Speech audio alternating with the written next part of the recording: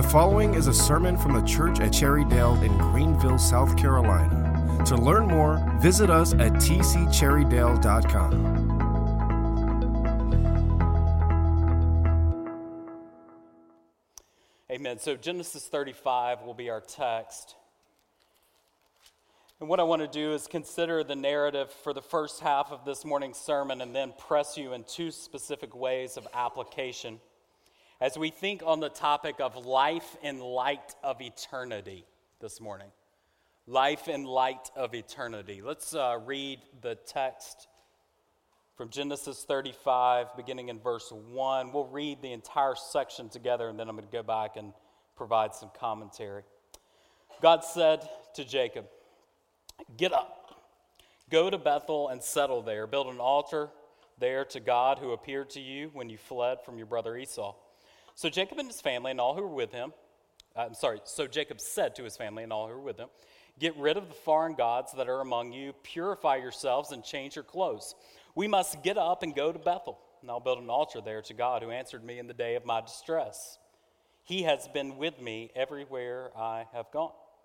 And then they gave Jacob all their foreign gods and their earrings, and Jacob hid them under the oak near Shechem. And when they set out, a terror from God came over all the cities around them. They did not pursue Jacob's sons. So Jacob and all who were with him came to Luz, that is Bethel, in the land of Canaan. And Jacob built an altar there, and he called the place El Bethel, because it was there that God had revealed himself to him when he was fleeing from his brother. And Deborah, the one who had nursed and raised Rebekah, died and was buried in the oak south of Bethel. Verse 9, God appeared to Jacob again, and he returned from Padan Aram, and he blessed him. And God said to him, "Your name is Jacob. You will no longer be named Jacob, but your name will be Israel." So he named him Israel, and God said to him, "I am God Almighty. Be fruitful and multiply. A nation, indeed an assembly of nations, will come from you, and kings will descend from you. And I will give to you the land that I gave to Abraham and to Isaac, and I will give the land to your future descendants." And then God withdrew from him at the place where he had spoken to him. And Jacob set up a marker at that place where he had spoken to him, a stone marker, and he poured a drink offering on it, and he anointed it with oil. And Jacob named the place where God had spoken with him Bethel. Now, we are not at the end of Jacob's story yet. In fact, this story will not conclude many chapters over the passage that Brandon read this morning. Jacob is gathered to his fathers, as the narrator records. The skip of the stone from where we were last week, when Jacob is wrestling with God and this new name is given, takes us across the reconciliation with Esau, God's miraculous providence in restoring these brothers who were estranged because of sin.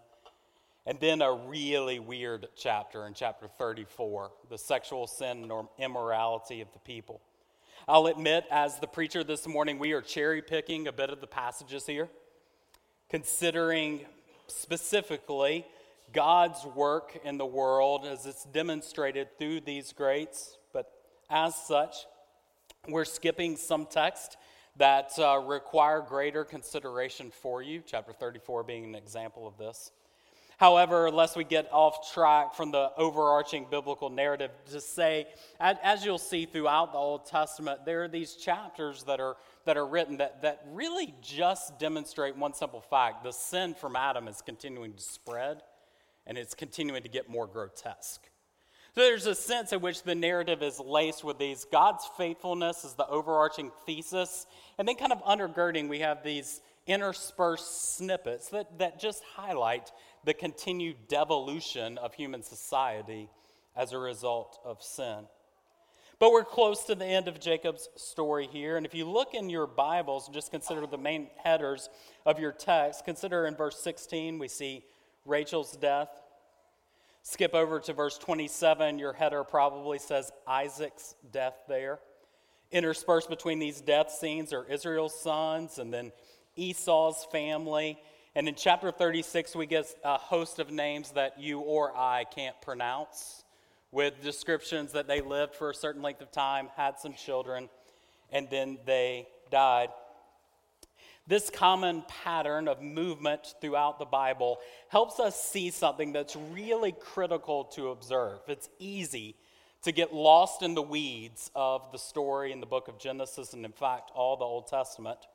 If you were to read the Old Testament in one sitting, which none of us are going to do, but if you were to, you would notice the patterns that are hard to see with any momentary consideration. But this pattern, characters that appear on the screen of God's work in the world for a brief snippet and then are gone, would stand out to you time and time again. We've seen through our consideration of faith and frailty characters like Abraham, the Great. And though we have chapters of consideration of Abraham's life, the focus of these stories is really on the reiteration of God's covenant promises to Abraham. And the story really isn't about him much at all. In fact, in Genesis 12 and Genesis 15 and Genesis 17, we have this scene played out over and over again where God's just saying, here's who I am and here's what I'm going to do. And then Abraham leaves the screen. Isaac, we have almost nothing about him. Other than the sacrifice scene and him digging some wells, he is a passing character on the screen of human history. Jacob, as we've seen, we have more scenes from his life, more than any other, but very quickly, at the end of just a few chapters, he's going to leave the screen of human history, and Joseph is going to appear. The latter third of the book of Genesis is going to focus on Joseph's life and the spread of these promises to the nations. Now, certainly, these three greats that we've considered, Abraham, Isaac, and Jacob, they're going to live on, at least in name. Their name is going to be etched in the history of the people of God. This is the God of Abraham, Isaac, and Jacob. But their human lives are short blips on the radar screen of human history. This is perhaps most vividly seen in Genesis chapter 5. Just flip back a few chapters with me. Genesis chapter 5. You're reading through the Old Testament, you get out of the stories that you're familiar with, the murder of Cain and Abel, and then you get to Genesis 5, and you're like, man, this is why I don't read the Bible much, because this is really confusing. Why do we have a whole chapter that's doing nothing but establishing this generational line from Adam down through his descendants? Gives you a snippet of the repeat performance that we're seeing in Genesis 35 and following. I'll just give you a brief snippet of that, beginning in verse 3. Adam was 130 years old when he fathered a son in his likeness, according to his image, and he named him Seth. And Adam lived 800 years after he fathered Seth, and he fathered other sons and daughters. So Abraham's life lasted 930 years, and then he died. Seth was 105 years old when he fathered Enosh. Seth lived 807 years after he fathered Enosh, and he fathered other sons and daughters. So Seth's life lasted 912 years. Then he died. Enosh was 90 years old when he fathered Kenan, and Enosh lived 815 years after he fathered Kenan, and he fathered other sons and daughters. So Enosh's life lasted 905 years, and then he died. Now, if you trace it, I stopped there because that's the end of the names that I could pronounce appropriately in front of a group this large. So I'm going to cut off there. But if you were continuing to read the story, you're just going to see harder names to pronounce, a bit shorter lives, and then the same refrain after each one of them. And then he died. Then he died. Then he died. We, being good Bible readers, know that the repeated emphases of words or phrases help us cue in to the author's purpose, not merely of this chapter, but I would argue throughout the book of Genesis, that he died. These less than glamorous images of the end of even the greats of human history. In fact, later biblical authors are going to comment on this theme, the "he died" refrain, using pictures that, depending on how you got up this morning and how your coffee settled on you, might make you even more depressed. Here's the way James writes of this life in James 4:13 and 14. Come now, you who say today or tomorrow we will travel to such and such a city and spend a year there and do business and make profit? You don't know what tomorrow will bring, what your life will be. You are but a vapor that appears for a little while and then it vanishes. Or here's how the psalmist, this is a get you up verse right here. Here's how the psalmist recounts the same idea. For as man, his days are like grass. He blooms like a flower of the field. When the wind passes over it, it vanishes, and its place is no longer known. Like the spring flowers that appear for a moment, the storm comes this afternoon and blows that new flower off, and it's gone. Nobody remembers it anymore. This is our life. It may be helpful, I'm not an artist, but just doodling in sermon notes this week to picture human history, the story of Genesis, as a timeline, as an arrow with a clear beginning, extending into eternity, the timeline of human history. And on this timeline of human history, we encounter various characters, various actors in the biblical story. I mentioned just a couple here: Adam, Abraham, Isaac, and Jacob. And in my beautiful artistic rendering, the arrows moving off of the timeline of human history really do capture the essence of this theme for me. It's not like they're a dot that was there and then, but like they detour. Like they just go off and then they're gone. And things are just rocking on forward without them. They exit the highway of human history, and though their names may stand through the coming generations, their lives are a short blip. Our passage this morning, though, provides us some hope as we live in the line of Adam, those whose lives are incredibly short and those who can't seem to grasp at eternity. Consider Genesis 35, beginning in verse 10. How does God speak to this one who will soon be gathered to his fathers? What are the words that he tells him as Jacob will soon exit the stage of human history? God said, "Your name is Jacob. You will no longer be named Jacob, but your name will be Israel." And so he named him Israel, and God said to him, "I am God Almighty. Be fruitful and multiply. A nation, indeed an assembly of nations, will come from you, and kings will descend from you.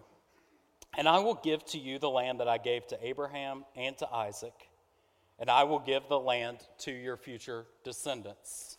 Now, as good Bible readers, you're hearing God make statements like this, and you're saying, that all sounds real familiar.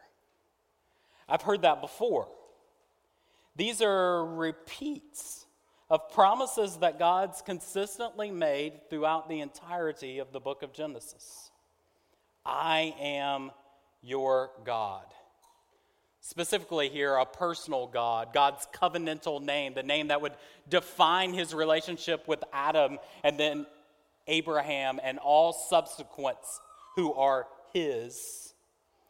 And then the statement, "Be fruitful and multiply." That phrase itself has reverberated since the garden. Adam placed in the garden and given the task with Eve to be fruitful and multiply. And here specifically to Jacob, that a nation will come from you, and that this nation will be established on a land. You read these promises and you think, yeah, that's exactly what God said to Abram way back in Genesis 12. A nation's going to coalesce around you, and I'm going to establish that nation on a land. From Genesis 1, developed more fully in the later chapters of Genesis, seen clearly in Genesis 12, and continuing through the covenant promises of Genesis 15 to 18. We're reminded that human history actually isn't the best description of the timeline. Better stated, this is a timeline of God's mission. God is the main character. The timeline, as it were, is his. He lives apart from it. He set it up. He defines it. And as a bookend to Jacob's journeys, he's reminding him of these promises that are far bigger than his individual life. Picture back in Genesis 28. This is actually Jacob leaving from fear of Esau. Jacob left and he went toward Haran, and he reached a certain place and he spent the night there because the sun had set. He took one of the stones from the place and he put it there at his head, and he lay down on that place and he dreamed. A stairway was set with its ground and its top reaching to the sky, and God's angels were going up and down on it. And the Lord was standing there beside him, saying, I am the Lord, the God of your father Abraham, the God of Isaac.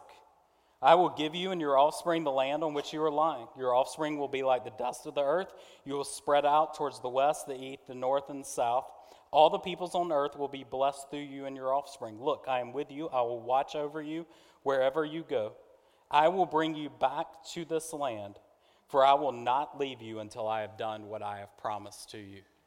So on the back, God bookends Jacob's life, or specifically this journey away from Esau and then coming back that's going to mark his death, with a reiteration of his covenant promises, a reminder of his mission in the world.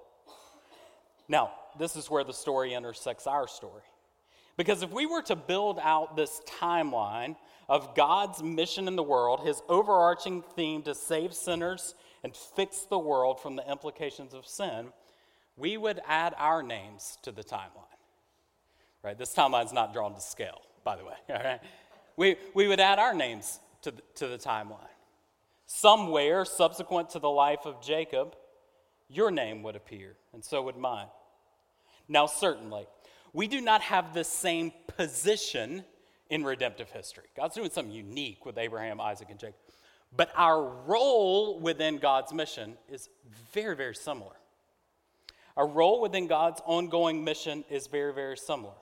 The implications of Adam's sin will affect us all, and yet our place in God's story is what must frame our existence to live here in light of eternity.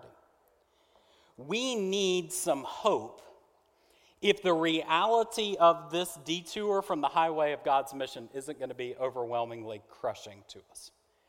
Yesterday, during a commercial break in the Masters, I did my quick weekend social media scan. And there I read the social media campaign, saw some people posting pictures with the little placards that said, I am limitless. I think they had just run a race or done something, physical, and they're standing, posing with their medal around their neck with a sign, I am limitless. So I thought, I'm reading this text and preparing for this morning's sermon, and I'm thinking, all right, that's a super great thought. If that produces motivation to grow, awesome. If it helps you develop more the latent potential that's inside of you to maximize the life that God has given you, awesome. But there's a huge problem with that placard, isn't there? It's just not true, right? Just by virtue of being a created being, you are incredibly limited. It's not a cute Instagram post.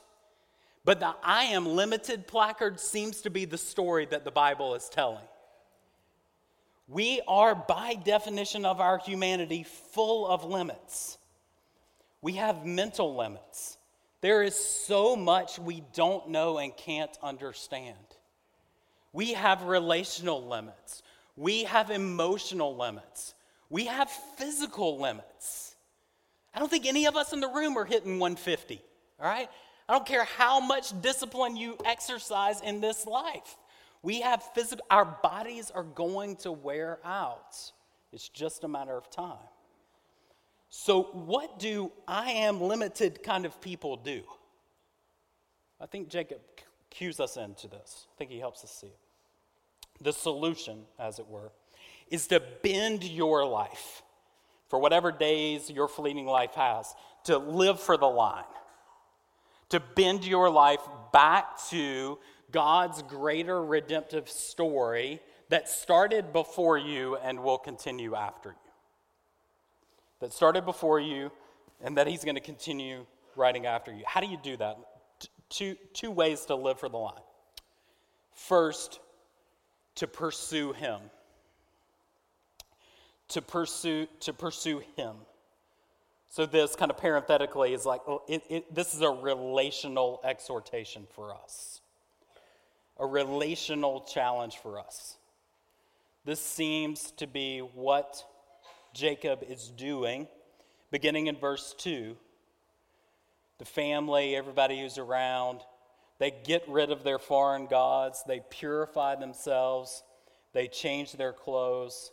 And then they go up in verse 3 and they build an altar there to God.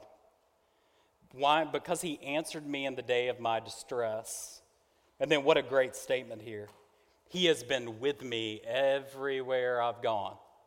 Now, certainly Jacob's life hasn't always been demonstrative of this. Like, he hasn't always lived in submission and obedience. But he testifies here, I'm going to build an altar, I'm going to worship, I'm going to purify myself of these foreign gods because God has been faithful to me. We have this dual picture of repentance, putting away foreign gods, and a reorientation of the heart to proper worship. This is eerily akin to what Noah does when he comes off the ark. God establishes him back on the land, and what does he do? He builds an altar, and he worships. Worship is a transcendent way of orienting our hearts to something bigger than us. Now here, I think it's appropriate to think musical worship. There's something significant about that. You've been grabbed by a song, and your heart bent away from whatever was consuming you in that moment to a reminder of something more significant. Maybe another way you could think of it is acts of service. Have you ever just poured yourself out on behalf of somebody else and been lost in the process of self-giving, that it reoriented your heart away from yourself and onto others and onto God's grand purposes in the world? Perhaps you've had this experience in a small group environment, in personal prayer, in your morning time with the Lord. There's something about pursuit of God in these altar moments that orients us to something that is more transcendent. Why? I think at minimum it's because worship is what we're going to be doing forever. So those of us who are in Christ, what's the arrow going to look like for us? Well, it's going to be worship. So when we tap into that which we'll be doing forever, there's something incredibly freeing and fulfilling that comes from that. Hope-giving. But also worship reorients our heart, or better demonstrates that our heart is being reoriented by God, and that we are in that moment rightly valuing what is of utmost importance, which by definition is things that we can't have on this earth. And it's interesting for me in Jacob's experience and in the story of the book of Genesis that this isn't a one-time process. Genesis 33, verse 20, he does there the very same thing here. He sets up an altar there, and he called to God, to the God of Israel. So, you want hope in a limited life. Step number one is to consistently pursue him. Consistently orient your heart to worship. What do these altar moments look like for us, or when do they likely happen? One, I think in God's goodness and kindness to us, they often happen on the backside of disorienting life events. I think this is what we see throughout the narrative of the scriptures, that on the backside of something really radically disorienting happen, this postures our hearts to say, oh yeah, that reminded me that the things that were keeping me up at night actually didn't matter all that much. So here's what I want to encourage you, church. When those times come, as they come, don't let them be a blip on your radar and then re-engage in life as normal. But see them as a gift of God's grace that's given to bend your heart to proper worship. This is a gift of God's kindness to us. Another place I think altar moments happen is that's why I think the corporate gathering of the saints is so important. I think this is meant to be a regularly recurring pattern that orients and bends our hearts to something that's transcendent. That's why casual church attendance on Sundays is just insufficient. Our hearts are too magnetized to the world to temporarily engage with the church when it's convenient to us. You just can't do it. So you got to consistently lean into the regular pattern of the corporate worship of the church. And then lastly, third point there, daily points of orientation. Daily points of meeting with God. I do think there's real significance to this being a physical act. He sets up an altar. There's something visual that's going on. I don't know what this altar looks like in your living room or your study or on your back porch, but having a significant place that you come back to that clues your heart into, oh yeah, God was with me everywhere I've gone. That's exactly what Jacob says. That calls us back to, I actually really do believe this stuff. This is really important. If we don't have that, we are way too forgetful to consistently bend our lives to the line. That's why we do things like spiritual formation surveys.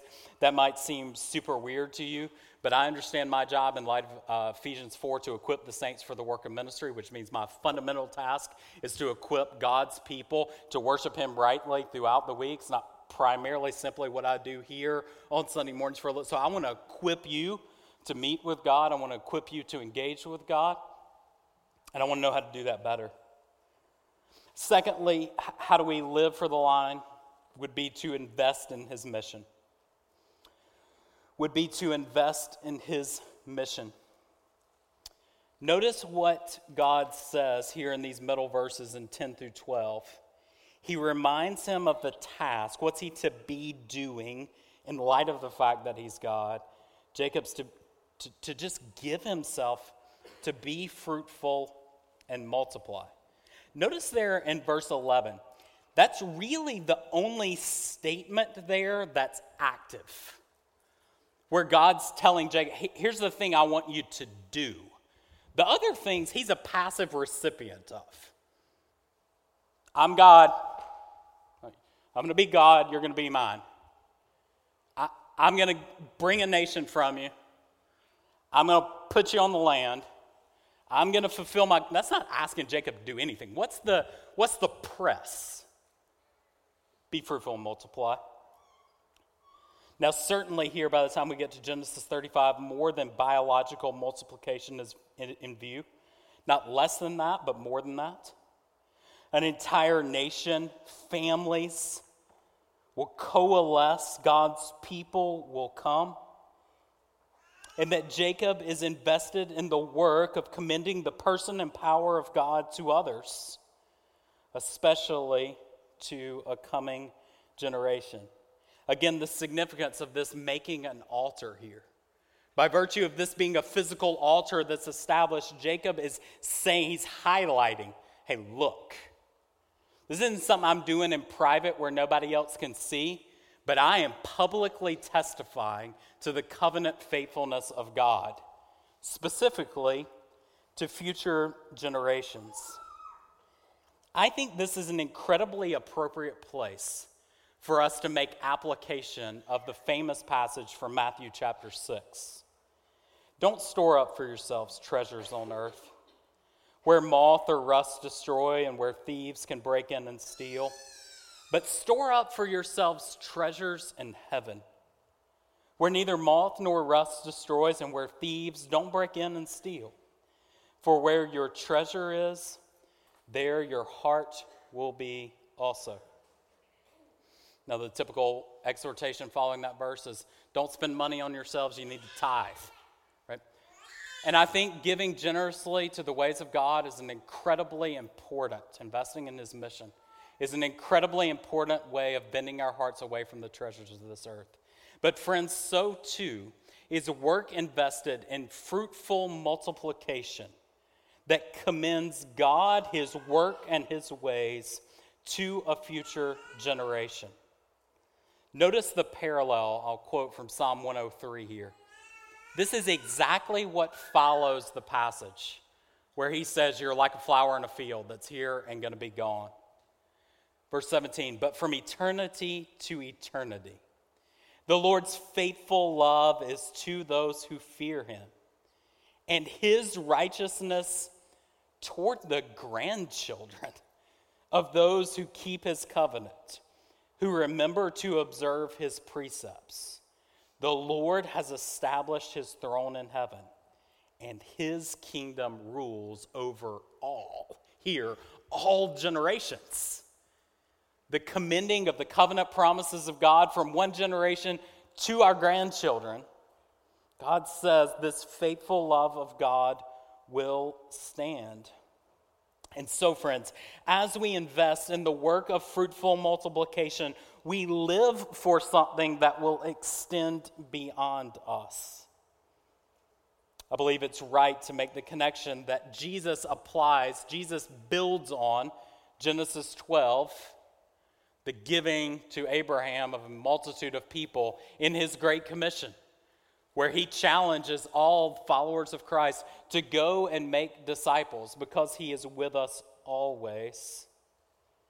That as we invest in that work, we leave a legacy in those whom we love, who we serve, with whom we bear burdens.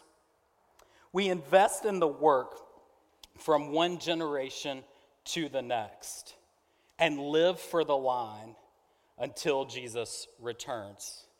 Now, here's an easy point of consideration for us. Easy way to assess how am I doing living for something that will live on after me.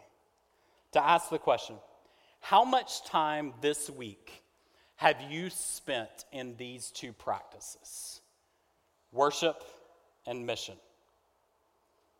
How much time, how much of your thought, your affection, your heart's orientation has been bent toward something that will actually live on after you?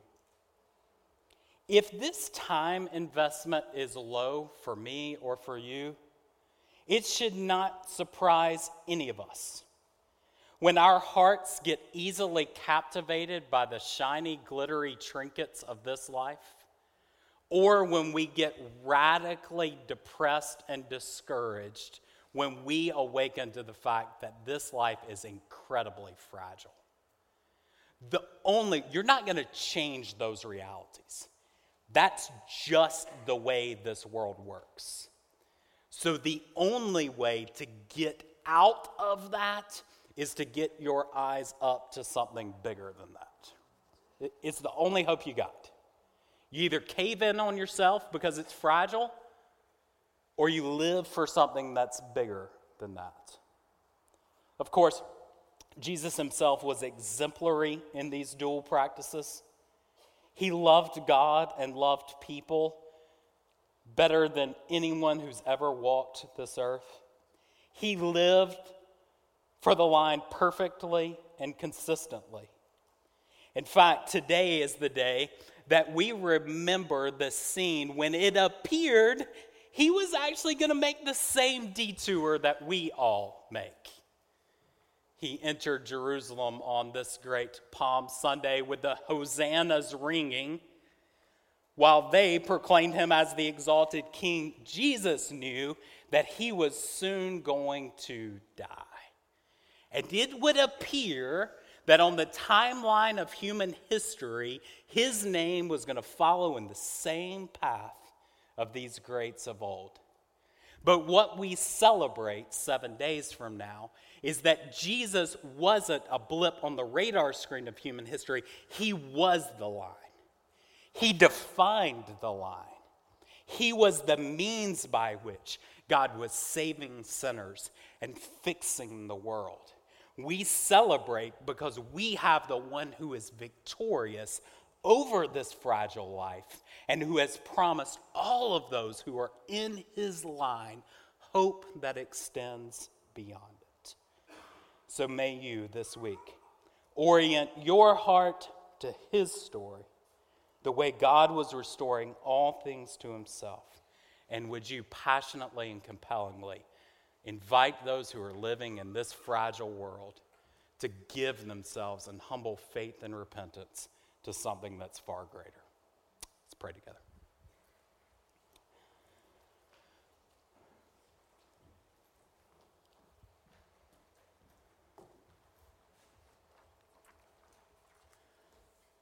Our Father, it would be fitting for us to admit that we really don't like the vapor-like nature of this world.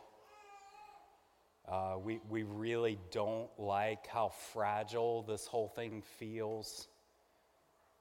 We really wish that it wasn't so fleeting. And those desires serve to orient us to how much we need your grace, how much we want to grab hold of things that we see, that we can touch, that we can manufacture in our power. And we simply don't have the power to release our grip on those things apart from you. And so would you, in your kindness, remind us of this big overarching arrow that's like oriented in this world that started before us, extends after us. And would that give us hope? Like, would it awaken joy, and would it free us from just getting crushed under bad news and things that we can't hold on to? Would you make us worshipful missionaries who don't store up treasure on this earth but invest in treasure in heaven? Because we recognize that that's the only thing that's eternal. And something about these songs that we'll sing now is helpful in getting us up beyond our lives.